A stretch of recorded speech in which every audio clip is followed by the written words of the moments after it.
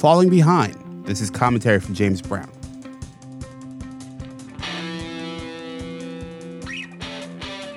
Americans are having fewer children overall. And when we do have kids, more of us are not getting married. In fact, roughly half of all children born in this country today don't have two parents in the home. University of Maryland economics professor Melissa Kearney said in a recent Bloomberg interview that we're in a crisis. I have been studying U.S. income inequality and poverty and social mobility for over 20 years, and I've been in countless, at this point, policy conversations and academic conversations about these issues.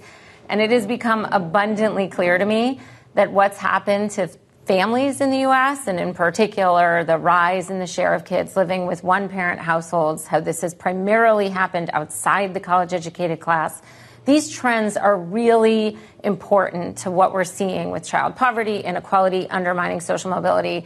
Her new book, Two-Parent Privilege, How Americans Stopped Getting Married and Started Falling Behind, features dozens of data points that show that marriage improves our lives economically and socially. And a long tail of this lasts deep into our adulthoods.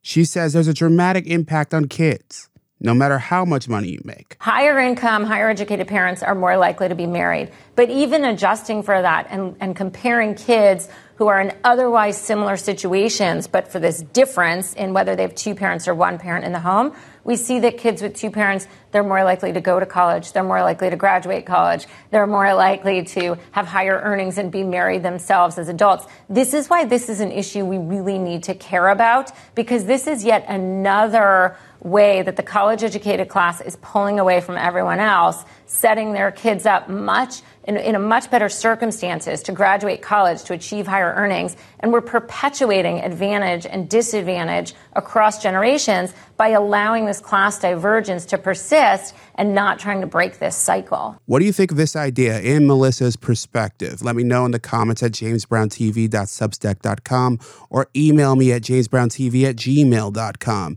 You can also leave me a message at 585-484-0339. On that note, I'm James Brown, and as always, be well.